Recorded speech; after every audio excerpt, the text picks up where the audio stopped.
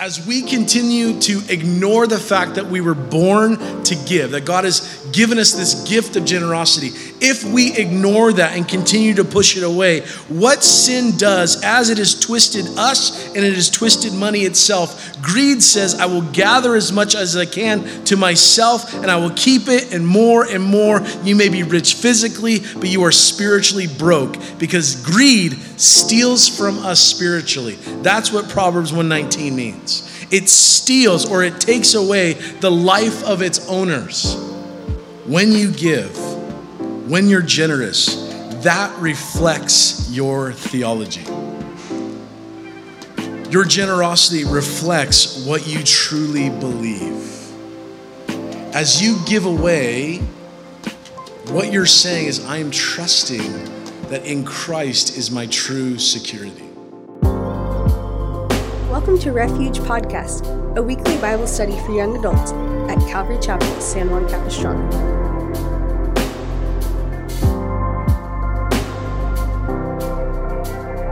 Tonight we're going to be back in for our last study in the book of Proverbs. And so Proverbs 21, verses 25 and 26, and we're going to be talking about money tonight. So we should probably pray, right? Money. Tonight, the title of our message is Wisdom and the Gift of Generosity. So, let's pray.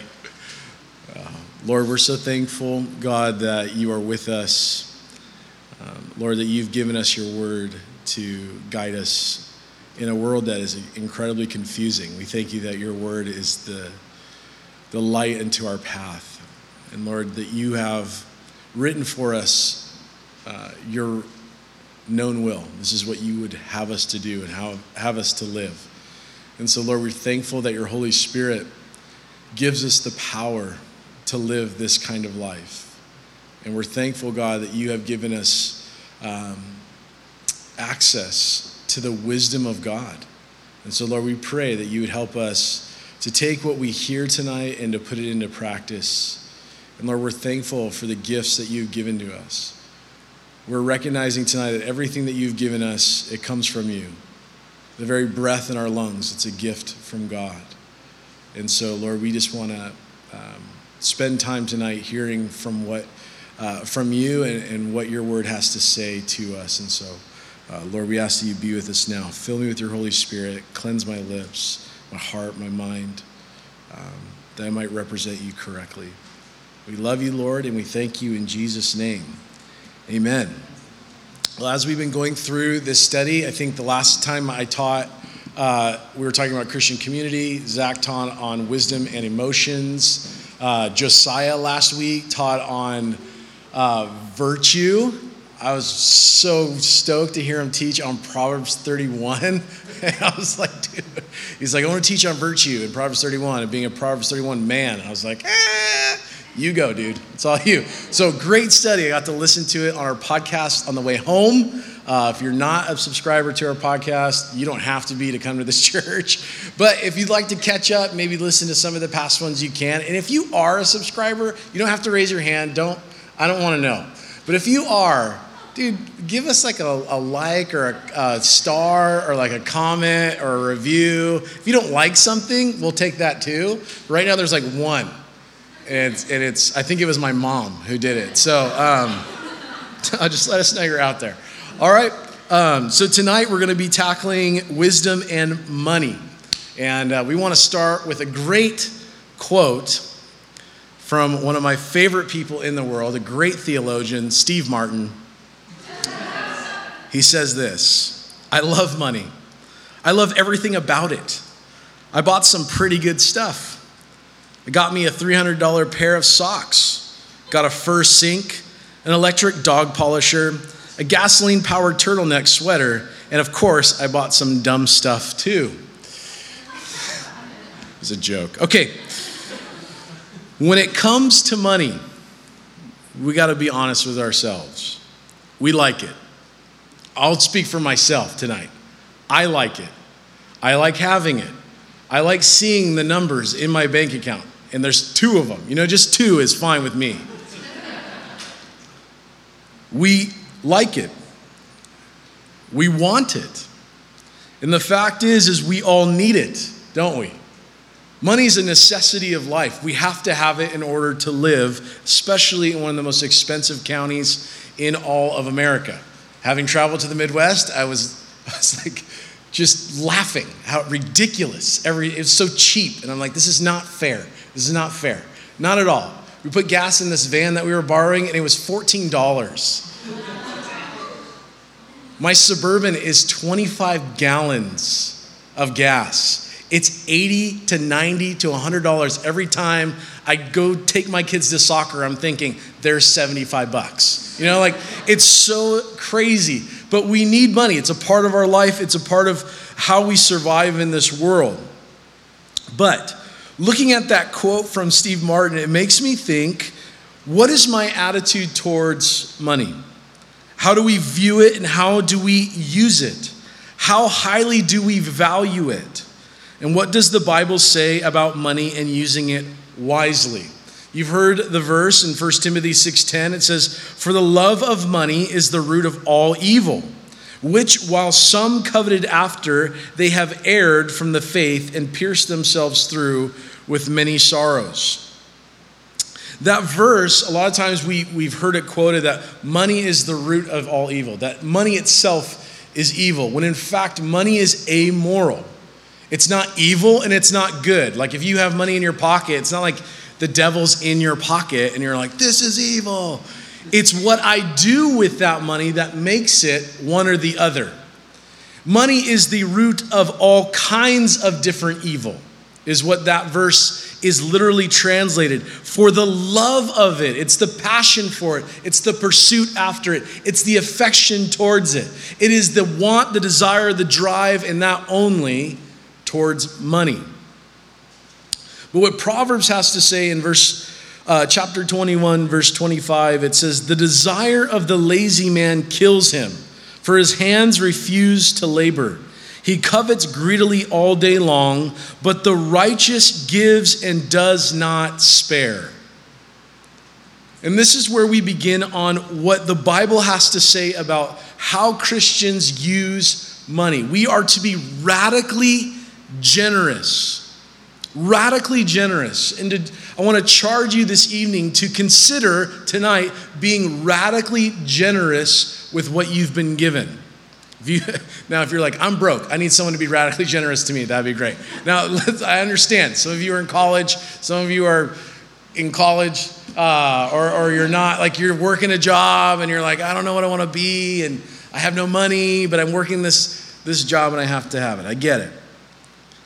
But when it comes to what Scripture has to say, there's a reality towards generosity that is a freeing thing, and that's what Scripture points us to. If you look at money itself, we talked about how it's amoral. Money can buy a house. It can tear apart a family. It can bring friends together or tear friends apart. It can build wells in impoverished countries and build missiles in oppressive countries. Money itself is not evil. Money is amoral. But the love of it is the root of all kinds of different evil. And money can be used for good, but as we have seen it also, it can be used as a source of some of the greatest wickedness against humanity. Some of the greatest wickedness and evil that has been done to each other, at the root of it is money. If you look at sex trafficking today, welcome to church, by the way. If you look at sex trafficking, sex has become a commodity. The reason that they're trying to lower the age of consent to 16 and below is so that they can market sex to us. It creates a market to buy and sell sex. That's sick. That's twisted. But at the root of it is money.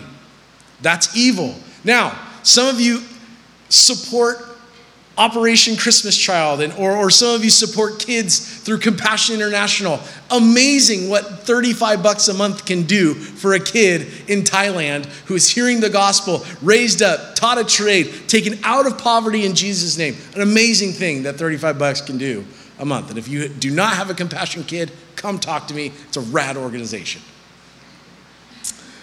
Just a little plug for Compassion. But ultimately, money flows freely toward what you love most. Your money will flow freely towards what is truly your God. And just generally speaking, our culture teaches us to view generosity or giving our money away as loss, right? Every time that you give, when you pay for something, have you ever bought something big and you paid cash for it? And we bought a tent trailer and the lady took cash. I remember having the envelope and I was like, it's different when you have the card and you're like, oh, no big deal, charge it. But when you can see it there in an envelope, you're like, that's a lot of bills. And you're like, I don't know.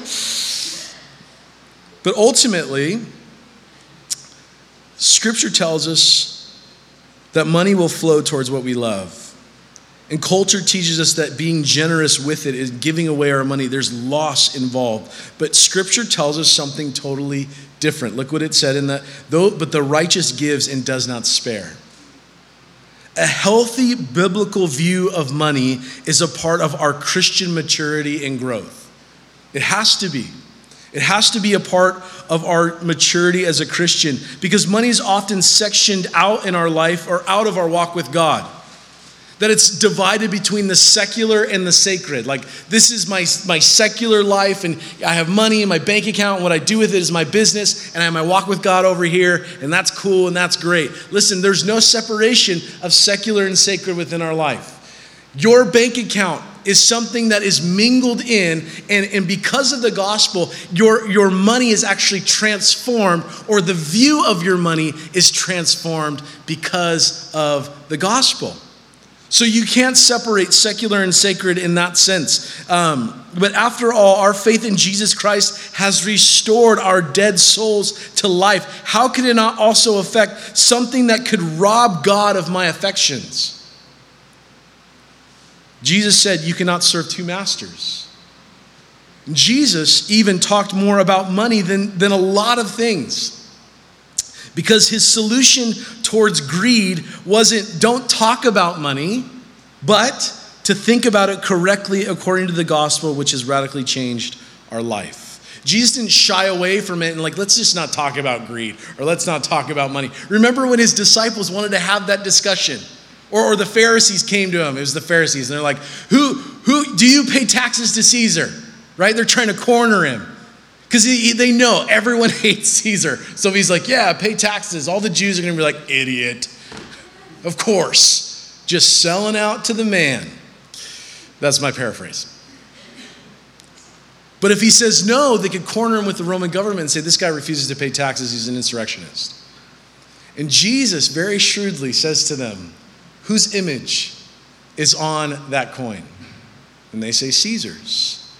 Well, give to Caesar what is Caesar's, and give to God what is God. Why? Because man is made in the image of God. And so we give God our heart, and our money is our money. Whatever. Jesus talked a lot about it, because the answer to greed is a biblical view of money, and understanding generosity. If you look at the early church in the book of Acts, Acts 4, verses 32 through 35, okay, it says, now the multitude of those who believed were of one heart and one soul. Neither did anyone say that any of these things he possessed was his own, but he had all things in common. And with great power, the apostles gave witness to the resurrection of Lord Jesus. And a great grace was upon them all, nor was there anyone among them who lacked. For all who were possessors of lands or houses sold them and brought the proceeds to the things that were sold and laid them at the apostles' feet, and they were distributed to each one as anyone had need. Now, in the early church, now it doesn't say that people just were like, I have a house, I'm selling it, I'm living on the streets, you take what you want. They were selling their extra homes.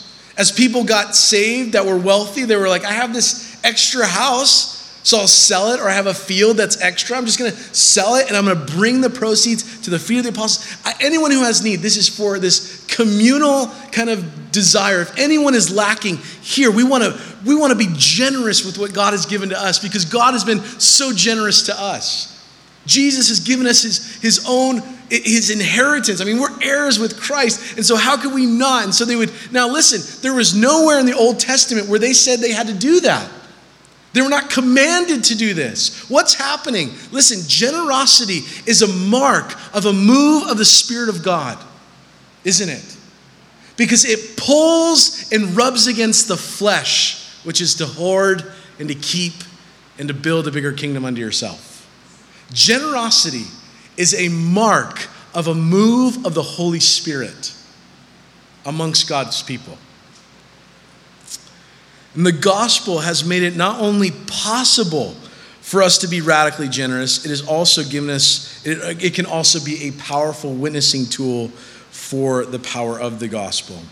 And the gospel enables us to see giving as gain. Like Paul said, to live is Christ, to die is gain. How is he able to do that? How is he able to be so generous with his own life? It's because he understood a couple of things. And this is where we're going to begin tonight. We're going to be all over the book of Proverbs. So if you want to write down these verses and look them up later to make sure I'm not misquoting or making them up, yeah. It says, number one, our first point is, you were made to give. You were made to give. We were created to give, giving freely from what God has given to us. When we give, we actually reflect the generosity of our God.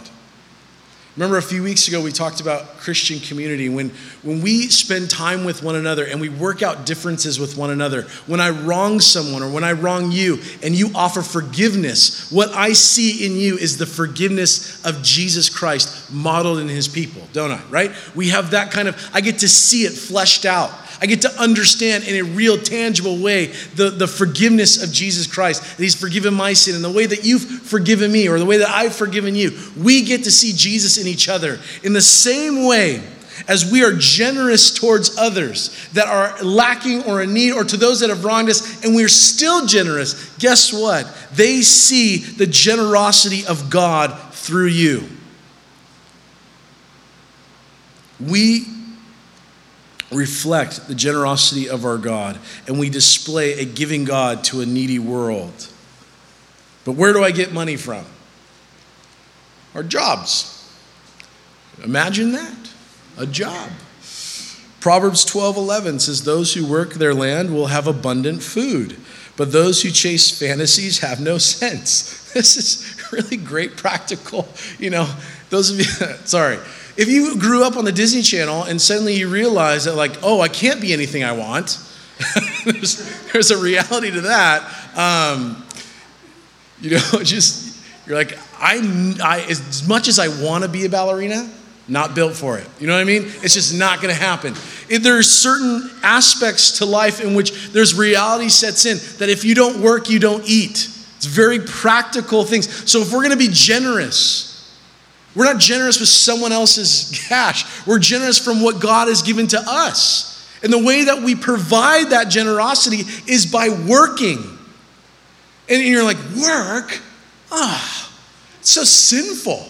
Let's just go back to, I wish we were in Eden when we didn't have to work. Do you know that work pre-existed the fall of man? That God gave Adam a job, and then sin came in and made it really hard.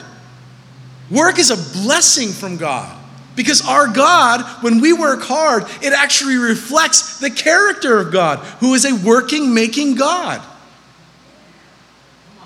So work, listen, is not the devil.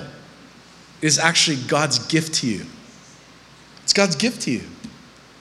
It's something that we get to do. As much as you're like, I hate the fries. I don't, or whatever. I hate, there's aspects of my jobs that I don't exactly love. Where I'm like, yes, funeral this week. I can't wait. This is going to be awesome. VBS for an entire week doing snack time. It's my favorite part of the week. When someone calls or texts the group chat on our staff text, it says, the bathroom has been blown to pieces. We need someone to go in. And you're like, if I wait long enough, someone will do it, right? Listen, The way in which we're generous is by the works that God has provided it to us. If you're thinking like, man, is it really? I got that job. I earned that money. So why would I give it away? Who provided that job for you? You're like, well, my LinkedIn account, that's what provided it. No. Who got you that job? Who put you in that spot? You're like, well, I worked really hard. How did you get to work? With my body. Who gave you your body? God did. Exactly. Who gave you that job? God did. God did. Everything is from him. Everything is his. Therefore, we are generous with what God has provided. It makes sense, right? For God has provided for us through our jobs, we give back to him. Now, sin has twisted everything. From the very beginning of time, Genesis chapter 3, sin has affected every part of the human condition all the way down to a genome level. That's why death feels so wrong. When someone close to you dies or someone that you know passes away and you're like, this is not right, you're absolutely correct. It's sin that has brought that about. It has affected us all the way down to a genome level. Proverbs 1:19 says, so are the ways of everyone who is greedy for gain. It takes away the life of its owner. As we continue to ignore the fact that we were born to give, that God has given us this gift of generosity, if we ignore that and continue to push it away, what sin does, as it has twisted us and it has twisted money itself, greed says, I will gather as much as I can to myself and I will keep it and more and more. You may be rich physically, but you are spiritually broke because greed steals from us spiritually. That's what Proverbs 1:19 means. It steals or it takes away the life of its owners. So giving will at times feel unnatural. It hurts. Someone asked Pastor Tim Keller, like, how much should I tithe or how much should I give? And he says, just enough to where it hurts. Just enough to where it hurts, where you're like, this is difficult. And because giving feels unnatural, it is because of that, also because men have taken advantage of the people of God because of their greed, haven't they? We see it all the time. I feel God's telling me that there's someone out there who wants to give us, money, thousands of dollars, and we need money to buy a jet. No church ever needs a jet. I don't know if you saw that. Never mind. We're not even going to go there. Preachers and sneakers. Anyway. There is a righteous wrath that will come upon those who fleece the flock of God. If you steal and pilfer from God's people, you better believe you are in danger of hellfire from God. There's something my dad told me when I was young in ministry. He says, there's 3 things you don't touch. And that was the women, the money, and the glory. In ministry, you do not touch any of those things.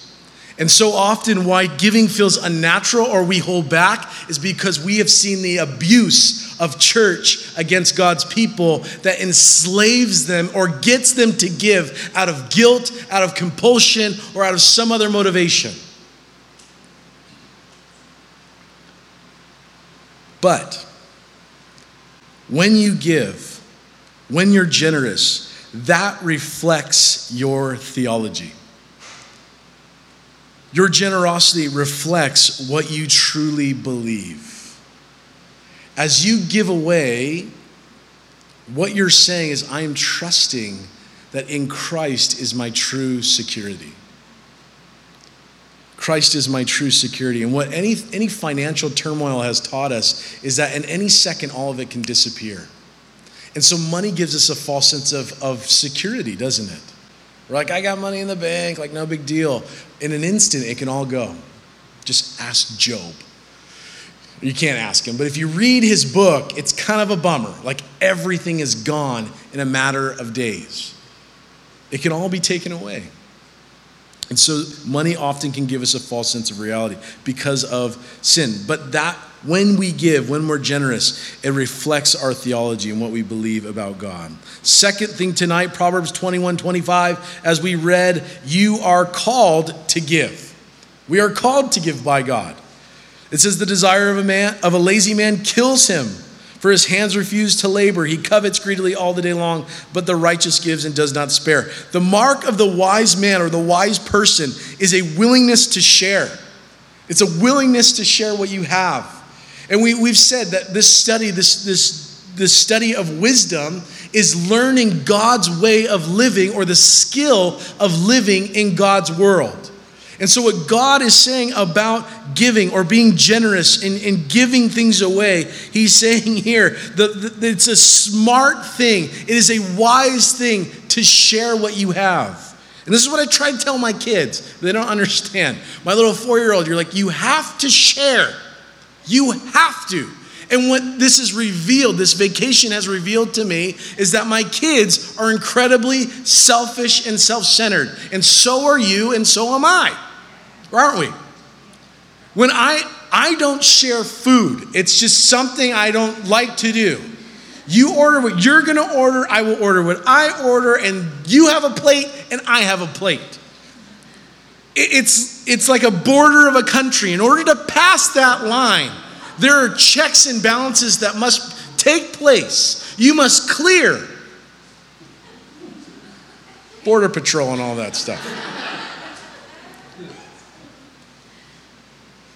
The mark of a wise person is the willingness to share. Proverbs 3:27 through 28, it says, do not withhold good from those to whom it is due, when it is in your power and your hand to do so. Do not say to your neighbor, go and come back, and tomorrow I will give it when you have it with you. Interesting enough, I don't know about you, my goal during the day is to not harm anyone else, right? That's usually my goal. Like today, Lord, help me not to hurt anybody. It's a good goal. It's a grand goal. Help me not to hurt anyone's feelings. Help me not to be, and we can end the day and be like, did it. Homeschool high five. I did not hurt anyone today, but did I withhold anything good in which I could do for someone else?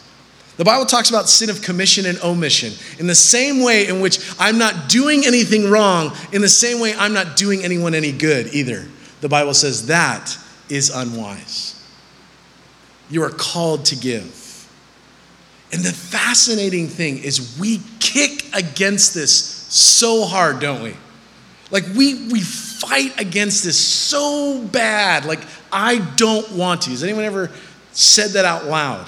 Like I don't want to. I say it weekly. Like I don't want to do that. And God says, die to yourself. And you're saying, I don't want to. I don't want to. And he says, you're called to give of yourself. I don't want to. We're called by God to give and to be generous. And a wise person accepts that word and does what God says. God's word not only charges us, but it commands us to. Because in order to free us from greed and the power of money, we must give it away. Do you realize in order to be free of the chains of it, you have to have an open hand towards it. You have to give it away. Jesus even said to the rich young ruler, if you want it, he's like, I've kept the law. What else do I need to do in order to earn salvation or get into the kingdom? And Jesus says to him, sell all that you have and come and follow me. And he turned and he walked the other way. He refused it. Why? Because Jesus said, you cannot serve two masters. The love of his life, where his money freely flowed, where his heart was truly found, was in his possessions and in his money. And that's why Jesus said that. He puts his finger on his God and says, this is what you worship. Give it up. Be free of it. Be generous with it. And you will have joy. And it says that he turned and went sorrowful back to his riches. The only way for us to be free of the power of greed in our life is generosity. We have to give it away. We have to. And the way that we give it away is with no strings attached. Does that make sense? Not just giving it with hopes of something in return. Because that's what Jesus did. He shed his own blood knowing that those that he gives it to and offers it to would reject it. But this calling is for our good, to be a blessing to those around us. Because again, it reflects the generosity of our God who loved us, so he gave his only son. One of the places that we give, obviously, is the local church. Now, this is not a plug for me to be like, you guys need to be tithing. I don't know if you've been coming to this church for a while. I hope you understand. We never ask for money. Never once do we say, today we need your money. Never. That's not what we do. We're not about that, because God's work is supplied by God. If God wants it to happen, it will happen. God will provide. The generosity of his people. We never ask for money. It is not what I'm doing tonight. I hope you know that. Not like second offering, here we go. It's not what we're doing. Because God's work is powered by God. But one of the places in which we give or we're generous is in the local church. Why is that? The church is an irreplaceable organization. It is unlike anything else in this world. Paul says in 1 Corinthians 9:13, it says, "Do you not know that those who minister the holy things eat the things of the temple, and those who serve at the altar partake of the offerings of the altar? Even so, the Lord has commanded that those who preach the gospel should live from the gospel." Paul is saying that the church is an irreplaceable organization. It's unlike anything else in the world, because not only does it serve the practical needs of the community, but for the most radical need in our world, and that is the need of spiritual famine. That is the business of the church. That is the purpose of the church. And listen, as you give and are generous towards that, you are a part of that. You're a working part of that. You may not see it. You may not always see what's happening. You are a part of what is going on in the world. The effect that this church is having upon the world, you are a part of that, because the church is not a building, it is a people, isn't it? Right? It's not that our building is having an effect on the world and our building is like stoked. It's a building. It doesn't have that kind of impact. It's this church, this body of believers that is generously giving to the work that God is doing. It is extended throughout the world. You are a part of that. It is fruit to your account as you are generous. Not only with your money, but with your time, and as you give of yourself towards one another. So again, please, I am not asking you for money. We are not saying that you must tithe in order to be a member of this church. If you want to come to this church, you come to this church. You want to give to God, you give to God. Tithing is between you and God. No one will ask you, did you give your 10%? Did you? And that goes to, in the New Testament, there's never an amount to Jesus that Jesus says. When someone asks him, like, how much should you give? Jesus isn't like, well, let's sit down. Here's my calculator. Let's see what you make, and we'll just type that out. And he's got his abacus or whatever, and he's working out a system. Does he? What does he say? The Lord loves a cheerful giver. The text means someone who's laughing at how much they're like giving over. Like, oh, this is so much. It's just, oh my gosh, it's just pouring out. Listen, I don't know if you've ever, there's that saying, like, it's more blessed to give than to receive. And I'm like, yeah, right. Like at Christmas, I love to get presents. That's like the best part, right? Some of you are looking at me awfully judgmental, scowling like, how dare you? No, I do. I super love presents. My birthday, my wedding anniversary, and Christmas, the only time that I would get presents, other than Father's Day, is all in December. So for a year, I have to wait to get presents. And Father's Day, I'm getting like a weed whacker, and I'm like, yay, chores. That's not a present. I'm getting off track here. I'm talking about generosity. I'm talking about how much I love to receive. This is very embarrassing. Okay. Not only are we called to give, we are blessed to give.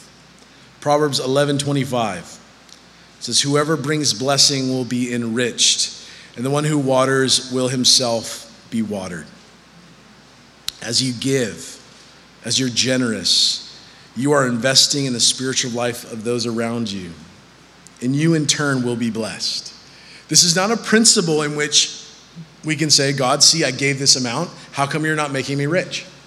I give to you. I'm generous. That means you owe me something.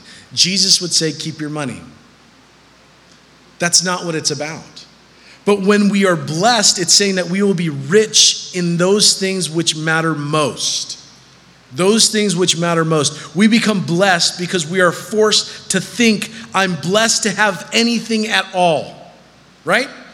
When we sit down and okay, I'm going to give this much. You're like, wow, I have something to give. What am I even deserving to have this? Not to mention all that God has blessed me with. It forces me to be thankful that God has blessed me with anything. And as we give, we're reminded that our true identity and our true security comes from God. That God has provided for me and he will continue to provide for me. Why? I'm his kid. And he loves me and he cares for me. And so as I give, I'm reminded of my true identity and my true security, that nothing will change God's love for me. And the invitation to be generous is an invitation to find deeper joy in our God. The invitation to give away of those things that are material or whatever is an invitation to go deeper into our walk with God. Like I said, the story of the rich young ruler. Jesus said, give it away and you'll find deeper joy in your God. And he turned away and walked away sorrowful. He refused to be generous. And listen, the call of generosity in Scripture is a call to be blessed as the grip that money has on our hearts is released and we are enriched in what matters most. In closing, what should our motivation be to give? What is our motivation to give and to be generous? It should never be guilt. It should never be self-interest or compulsion. It should always be longing and desire. Longing and desire. One of my favorite Bible teachers said this: Christian generosity flows from transformation to work for transformation. Christian generosity flows from transformation to work for transformation. So generosity, the motivation for it, it's talking about what is moving us. What moves you to be generous? It should always come back to the gospel. What God has given to us, the longing and the desire to see our Savior face to face. That we were once dead in our sins and trespasses, and God has made us alive by the death and resurrection of his Son, Jesus. Look in 2 Corinthians chapter 8, verses 8 through 9.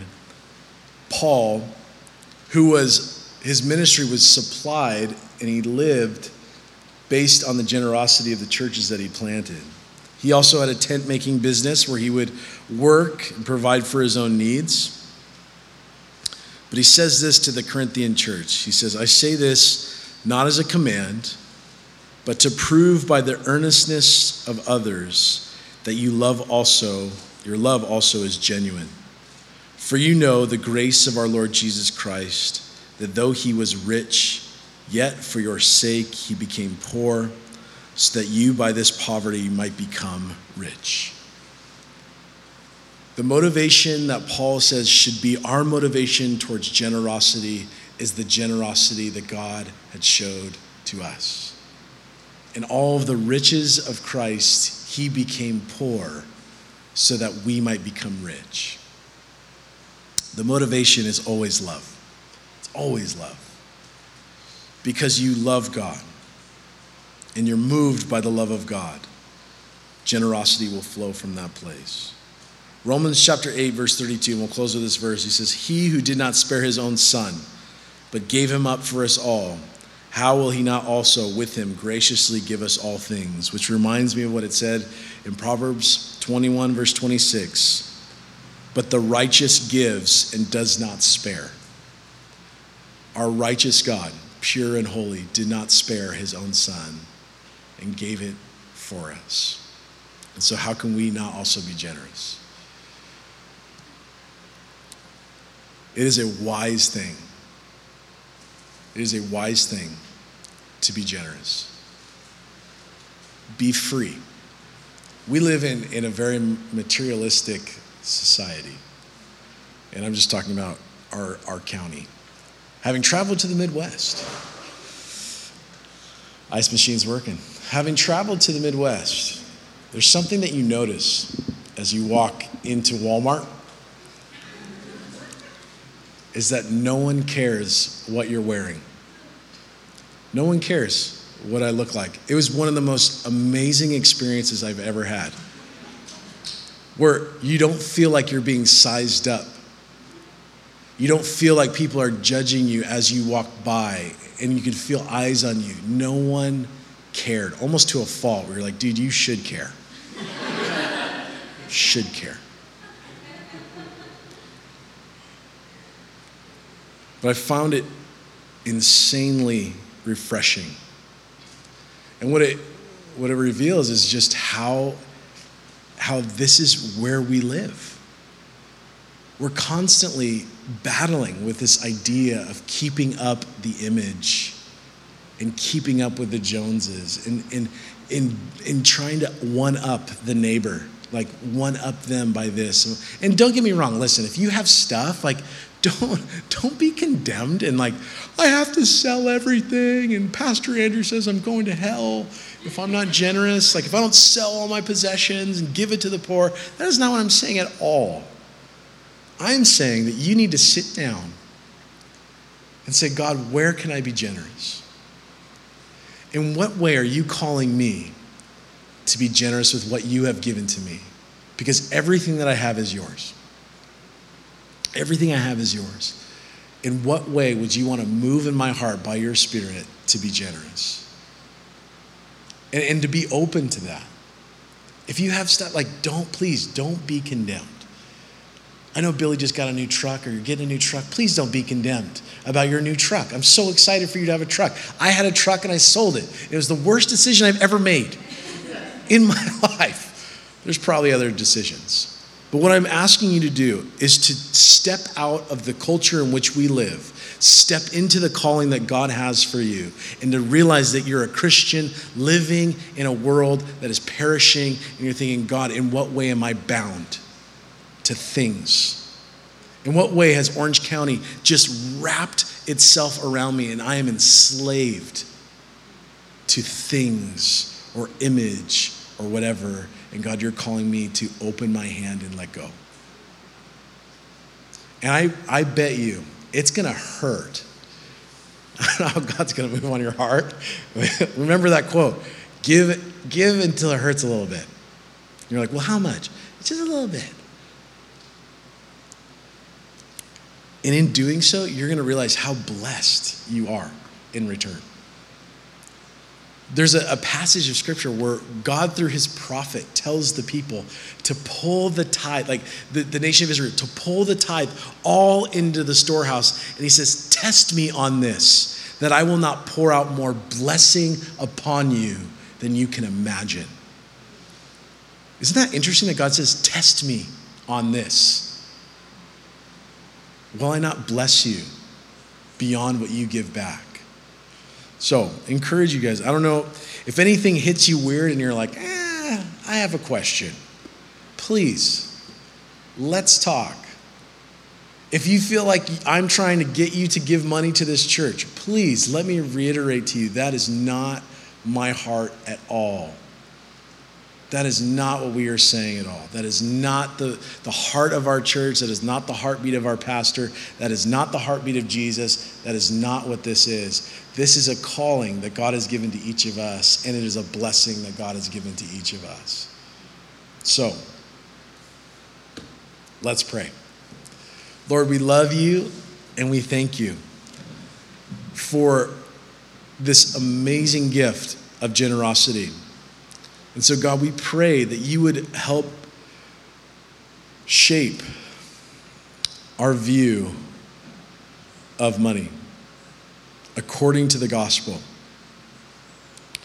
The God who so loved us gave. Lord, we want to be a people that's moved by generosity. We're moved by the love of God towards generosity. And so, God, we pray that you move upon each heart individually. God, we thank you that you are the God not only of the church globally, but you are the God of the individual. That each of us, God, you have a plan and a purpose for our life. And God, you know us, and you have a plan for us. And so, God, we want to know what that is. And so, Lord, we pray that each of us would search our heart. And if there's any way in which we've been trapped and enslaved by the culture around us, Lord, we pray that you'd free us tonight. That our hands would be open. You'd loosen the grip of what the Bible calls mammon and the God of this world. That we might enjoy our God more. And so, Lord, we love you. And Jesus, we thank you.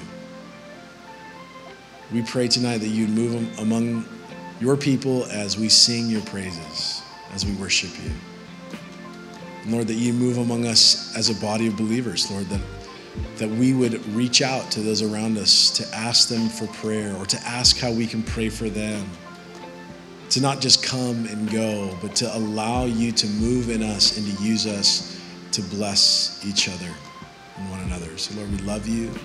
God, we thank you for the gift of generosity. In Jesus' name, amen.